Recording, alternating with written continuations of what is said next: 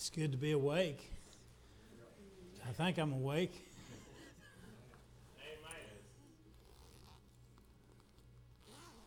Miss Shirley's got one of Carl Johnson's excuses.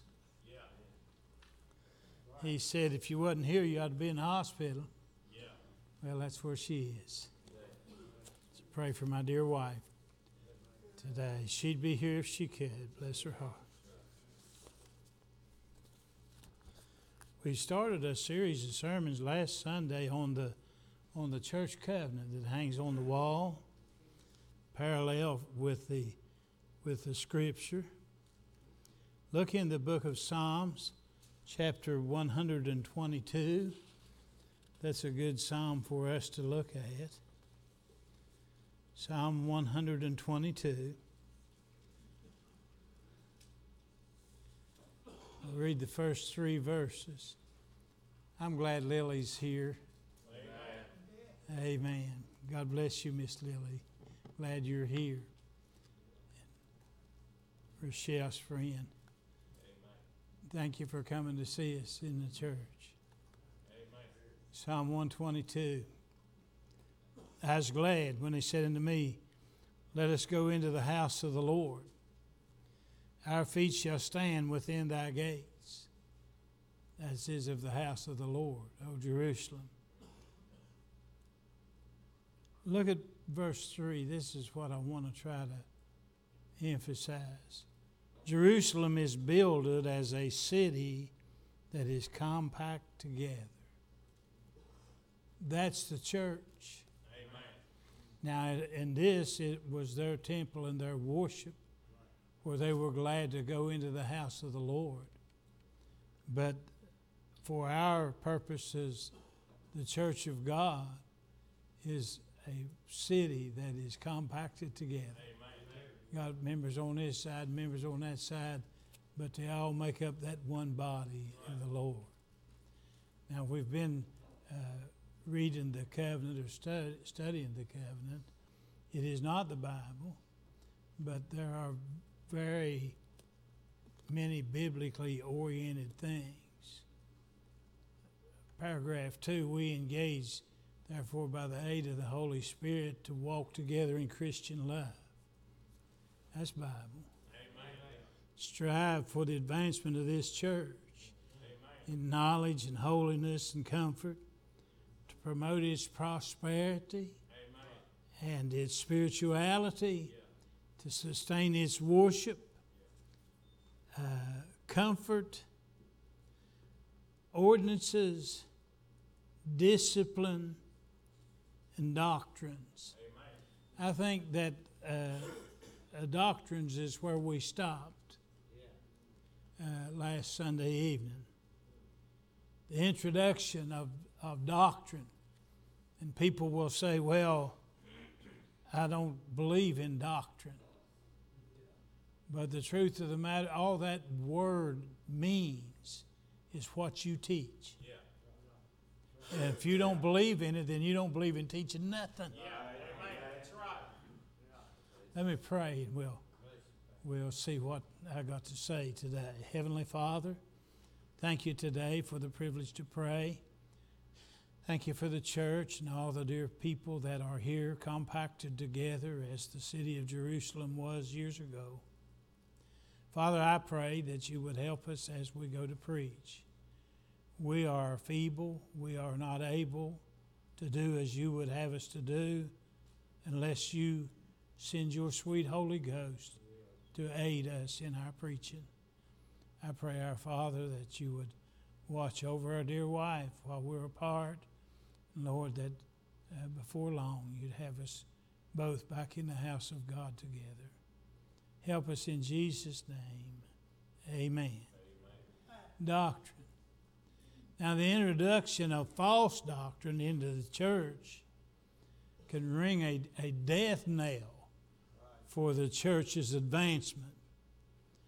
An example that I would use would be the New Testament church of Corinth. Corinth was inundated with false doctrine. Yeah. They had all kinds of things. They were preacher worshipers. They had the tongues experience. They had the miracle stuff. They were just inundated with false doctrine. Knowing and believing true doctrine, solid doctrine, the pure gospel. It's not a guarantee against sin, but I guarantee you that if you do not hold things right, you will be led into sin. Amen. So there's a possibility of you failing with the true doctrine, let alone if you're with false doctrine.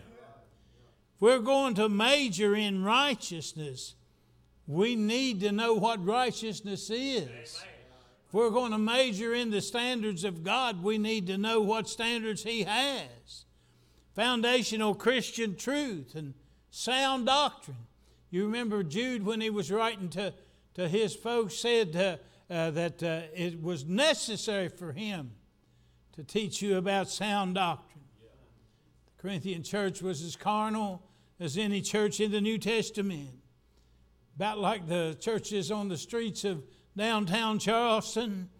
Amen. They were class-minded. They were false gift Christians. It even got to the point where the church didn't care about a man that had his father's wife in an adulterous relationship. That's pretty sorry if you ask me. Remember that the devil has to have bodies to do his work. He has to have people. He has to have people that are willing to listen to the Spirit and then go and do the work that the devil's trying to promote. And then you've got in every church, you've got those self-appointed guardians or critics of what the church ought to be, and they're going to naysay everything that the church wants to do. God forbid that we would not help us not to join that church wrecker crowd. We need to promote the spirituality of our church. Christianity is an emotional faith, whether you know that or not. Some people say, well, I don't believe in emotion. But Christianity is an emotional faith. But emotion alone is not spirituality. Amen. We need to promote the spirituality of our church. Emotionalism, I'll give you a good example. The false prophets up on Mount Carmel were an emotional crowd. I mean, they worked themselves up into an emotional frenzy. They even cut themselves and cried, God, Baal, save us, hear us. But there was no answer from heaven. So emotionalism has got its point, but its point is not to be the main point. Loud prayers of the Pharisees. They would like to stand on the corner and just show everybody how good a prayer they were. Amen. I'm sure they got emotional, probably hot, if you know what I'm talking about. Lord, help us as we go. They've probably done it that way. But I'm saying that they were doing it just to be seen of men. I heard about some folks out in the early days of the West who were going through the country and asking people what their needs were. And they would tell them, and whenever they would tell them, do you need prayer? And they'd say, yes, I need prayer. And they say, well, will you bow your head and close your eyes? And they said, yes. And so they bowed their head and closed their eyes. And while they were had their eyes closed, they were picking their pockets. Sound like that TV preacher crowd to me. They got you all interested in being emotional, and at the same time they're picking your pockets. Weeping may or may not be spiritual. Now I'll just leave Jimmy Swaggart's tears and his repentance. I'll leave that between him and God. I won't mess with that at all. But let me tell you, just because you can cry doesn't mean you're promoting the spirituality of the church. There's a lot of people didn't believe old Brother Jimmy whenever he gave that speech. And then there are tears of joy. Amen. My mama used to shed them here, if y'all remember. There are tears of joy. There are tears of conviction. There are tears of sadness because God's Word has penetrated our heart.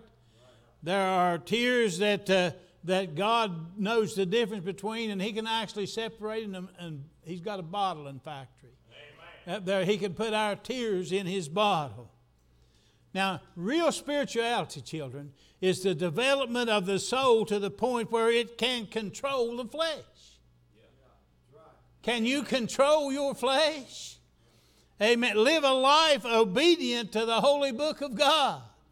Living by the book should be the goal of every Christian. Every one of us should say, I want to live by the rules. I want to live by the Spirit of God bears witness with that and produces fruit in our life when we try our best to live by His book. Galatians chapter 5, it says the fruit of the Spirit is love and joy and peace and long-suffering, gentleness, goodness, and faith and meekness, temperance. Against such there is no law. They've crucified their flesh with the affections and lusts. If we live in the Spirit, we also should walk in the Spirit. And let us not be desirous of vainglory, provoking one another and envying one another. These qualities should show up in our life. Do you love your neighbor? Do you have joy in your heart?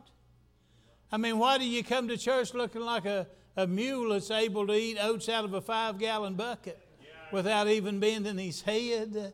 Long-faced, you know what I'm talking about? Look like a coal boss when the belt was down, if you understand what I'm talking about. Just long-faced. Why should we be that way? There's joy in serving Jesus. There's peace in serving Him. There's the ability to suffer long and be gentle and good to people. There's peace and faith and meekness and temperance. They should show up. They're definitely a testimony to us. And Peter also gives us a means of evading barrenness when he said in 2 Peter, besides all this, give diligence to add to your faith. Add to your faith virtue and virtue knowledge, and knowledge temperance, and to temperance patience, patience godliness, and godliness brother kindness, and brother kindness charity.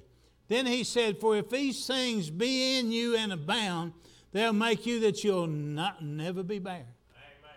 You'll never have a time when you're unfruitful. Amen. Unfruitful knowledge of our Lord Jesus Christ. If you'll notice verse 9, he says, Peter, not me, Peter says it's possible for you to forget you even got saved. Yeah. Amen. Now, Baptists wouldn't teach you that, but the Bible does. It's possible for you to get in such a shape, such a backslidden shape, that you forgot that you even got saved.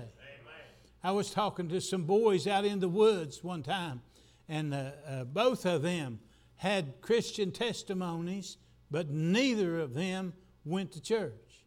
And they didn't know that they were saved. Yeah. And I don't think God wants you to know you're saved if you're backslidden and out of His will.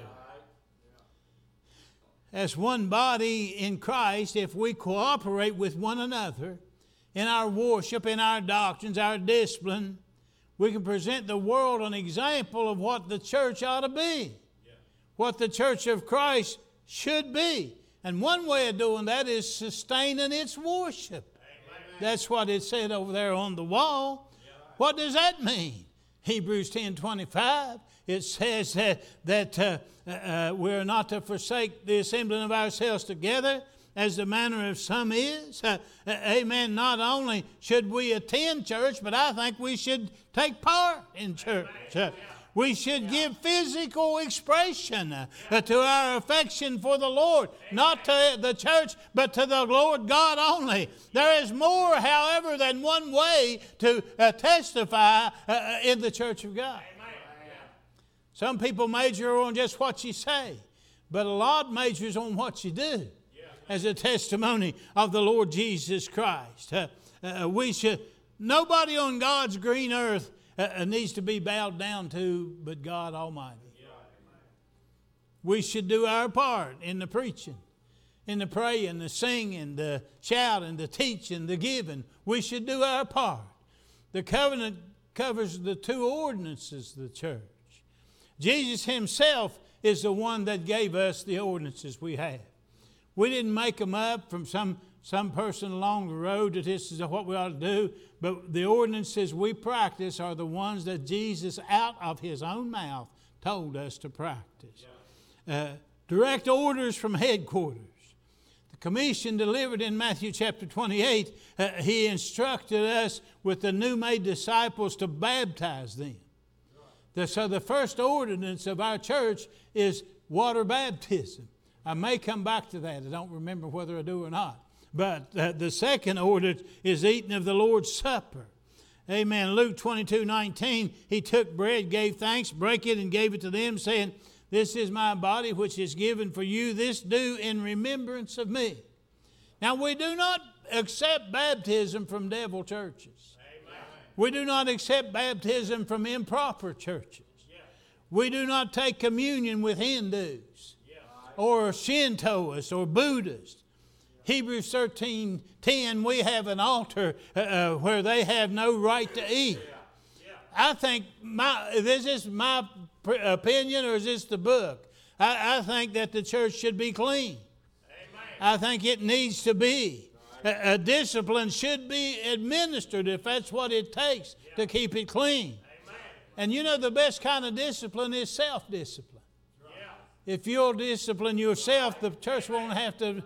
But negatively, it is what you avoid those practices that you know are sinful. If you have something in your life that you know God has already convicted you of it, and you know that it's wrong, the simple two-word solution, quit it. As my wife used to say when she'd get mad at me, stop it.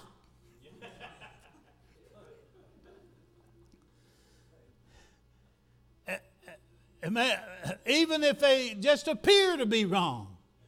The Bible said to shun the very appearance of evil. It don't even have to be wrong. If it looks wrong, don't do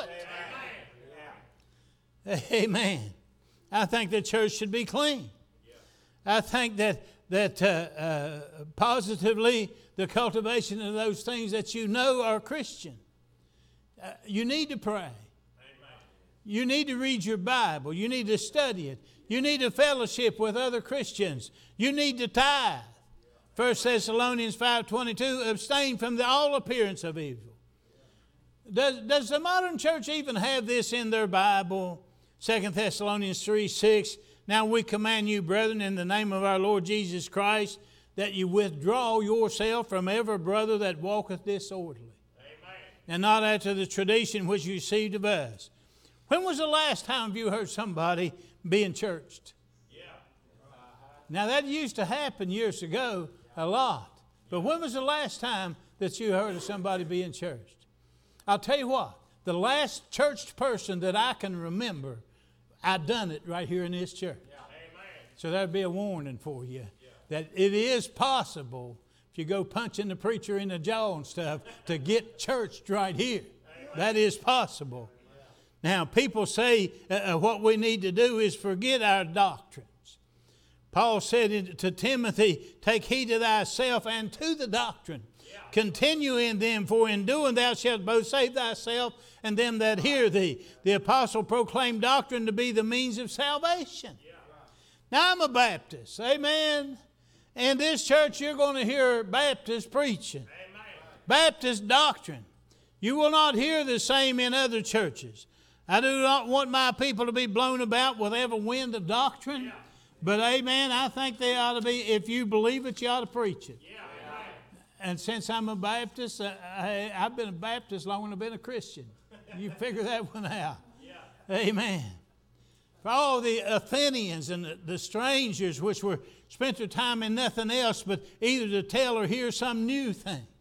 Jeremiah told it correctly, 6:16, thus saith the Lord, stand ye in the way, and see and ask for the old path wherein is the good way, and walk therein, then you'll find rest for your soul. Yeah. What makes a Baptist a Baptist? Hang on for a minute. Some other denominations may hold some of these things, but I'm going to give you 7 of them that are marks of a Baptist, okay? Does that scare you? Let's hang on to your seat. I'll be done there in less than 45 minutes. What makes a Baptist a Baptist? Number one, a Baptist believes the Bible is the Word of God. Yeah. Further than that, we believe the AV 1611 King James Bible is the final authority in all matters of faith and practice. Yeah. I believe it was given by inspiration. 2 Timothy chapter 3, verse 16 says all Scripture is given by inspiration. Amen. And it is profitable for doctrine, for reproof, for correction, for instruction in righteousness, that the man of God might be perfect, thoroughly furnished unto all good works. Now, not only is it given by inspiration, but if you're a Bible believer, you know it is understood by inspiration. Job 32:8, there is a spirit in a man, and the inspiration of the Almighty giveth them understanding.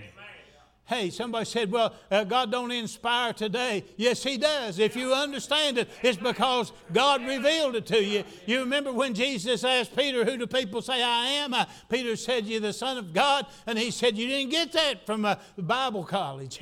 You didn't get that from the synagogue. The God of my Father in heaven is the one that revealed that to you. Amen. We believe that Luke 24:45, Jesus opened their understanding that they might understand the Scriptures.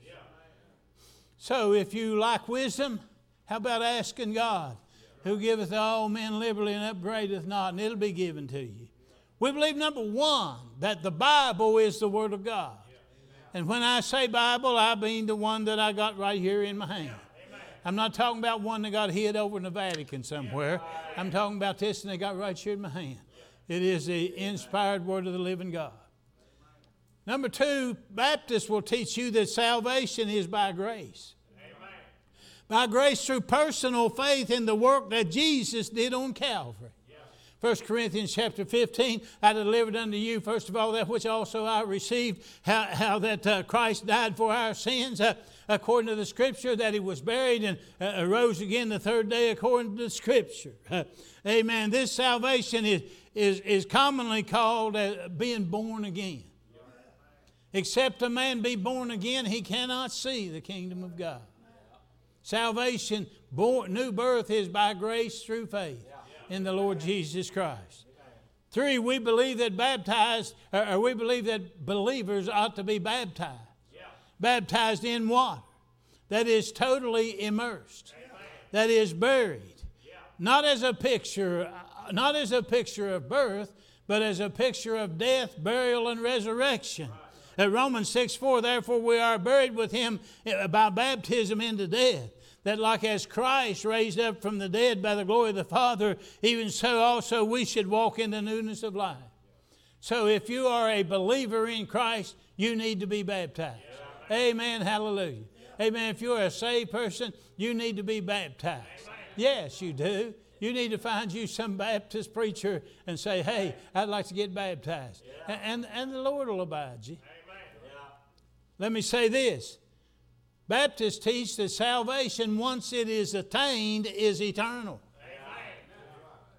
John 10:28, I give unto them eternal life, and they shall never perish, neither shall any man pluck them out of my hand. Those who have truly been born again cannot have that birth annulled. Now, don't preach once in grace, always in grace, because I've seen a lot of people turn into a disgrace. But I do preach, he can be a castaway, but he can never be lost. Salvation is an eternal thing. Yeah. The priesthood of all believers. That is, that you're as much a priest as anybody. Yeah. You don't have to go to dress up somebody in behind a little wall there and convey. No, you're just as much a priest as more of a priest than the Pope over in there. Every man is to be fully persuaded in his own mind. You cannot go to heaven on the preacher's religion. A religious freedom is vital. Amen. We must be free to operate the way God directs us. That's why the church and the state can't belong in the same place. Because one of them's got to tell the other one what to do. 6. There's two offices in the church. There's the office of a pastor and the office of a deacon. Pastors in the Bible are called elders, they're called bishops, they're called shepherds, and other titles. But the office of the deacon is the servant. The Lord's Supper is the other ordinance of the church. And I got a little bit of time. Let me close this 7 list. There could be more. But a church is a body of believers who have been baptized spiritually by the Holy Ghost and baptized in water by the authority of the local church. Church membership is supposed to be only for those who have been regenerated by the power of God. If you have not been saved, you don't need to be a member of God's church. Come in here through the back door. You know what I'm talking about? Slip in here some like a thief and a robber. Still in paragraph 2, as where I am, still in paragraph 2 is a cheerful and a regular contributor to the support of the church and the ministry. A cheerful. I mean, I very seldom see anybody, we bring out the collection plate. And I've yet to see probably go, well, glory, they're going to take up an offering. I can't wait. Why are we that way? The love of money is the root of all evil. The church needs support. Tithing is the common name, even though it's Old Testament. But a man is obligated to provide financial assistance for several things. First place, you're obligated to financial assistance for your own family. What kind of a preacher lets his family go? Amen. And goes on and makes wealthy money, and his grandmother pours Job's turkey. That's another story. Amen. Obligated. I think if you waste your family's food on gambling and drinking and doping, you're flat wrong. The same thing is wrong when you take God's tithe and spend it on foolishness. Billy Kelly one time went to visit one of his church members in the hospital. And he said, what's wrong with you, brother? And he said, God just took my tithes.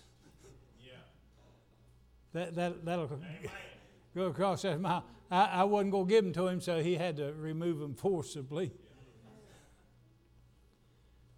We are to contribute cheerfully.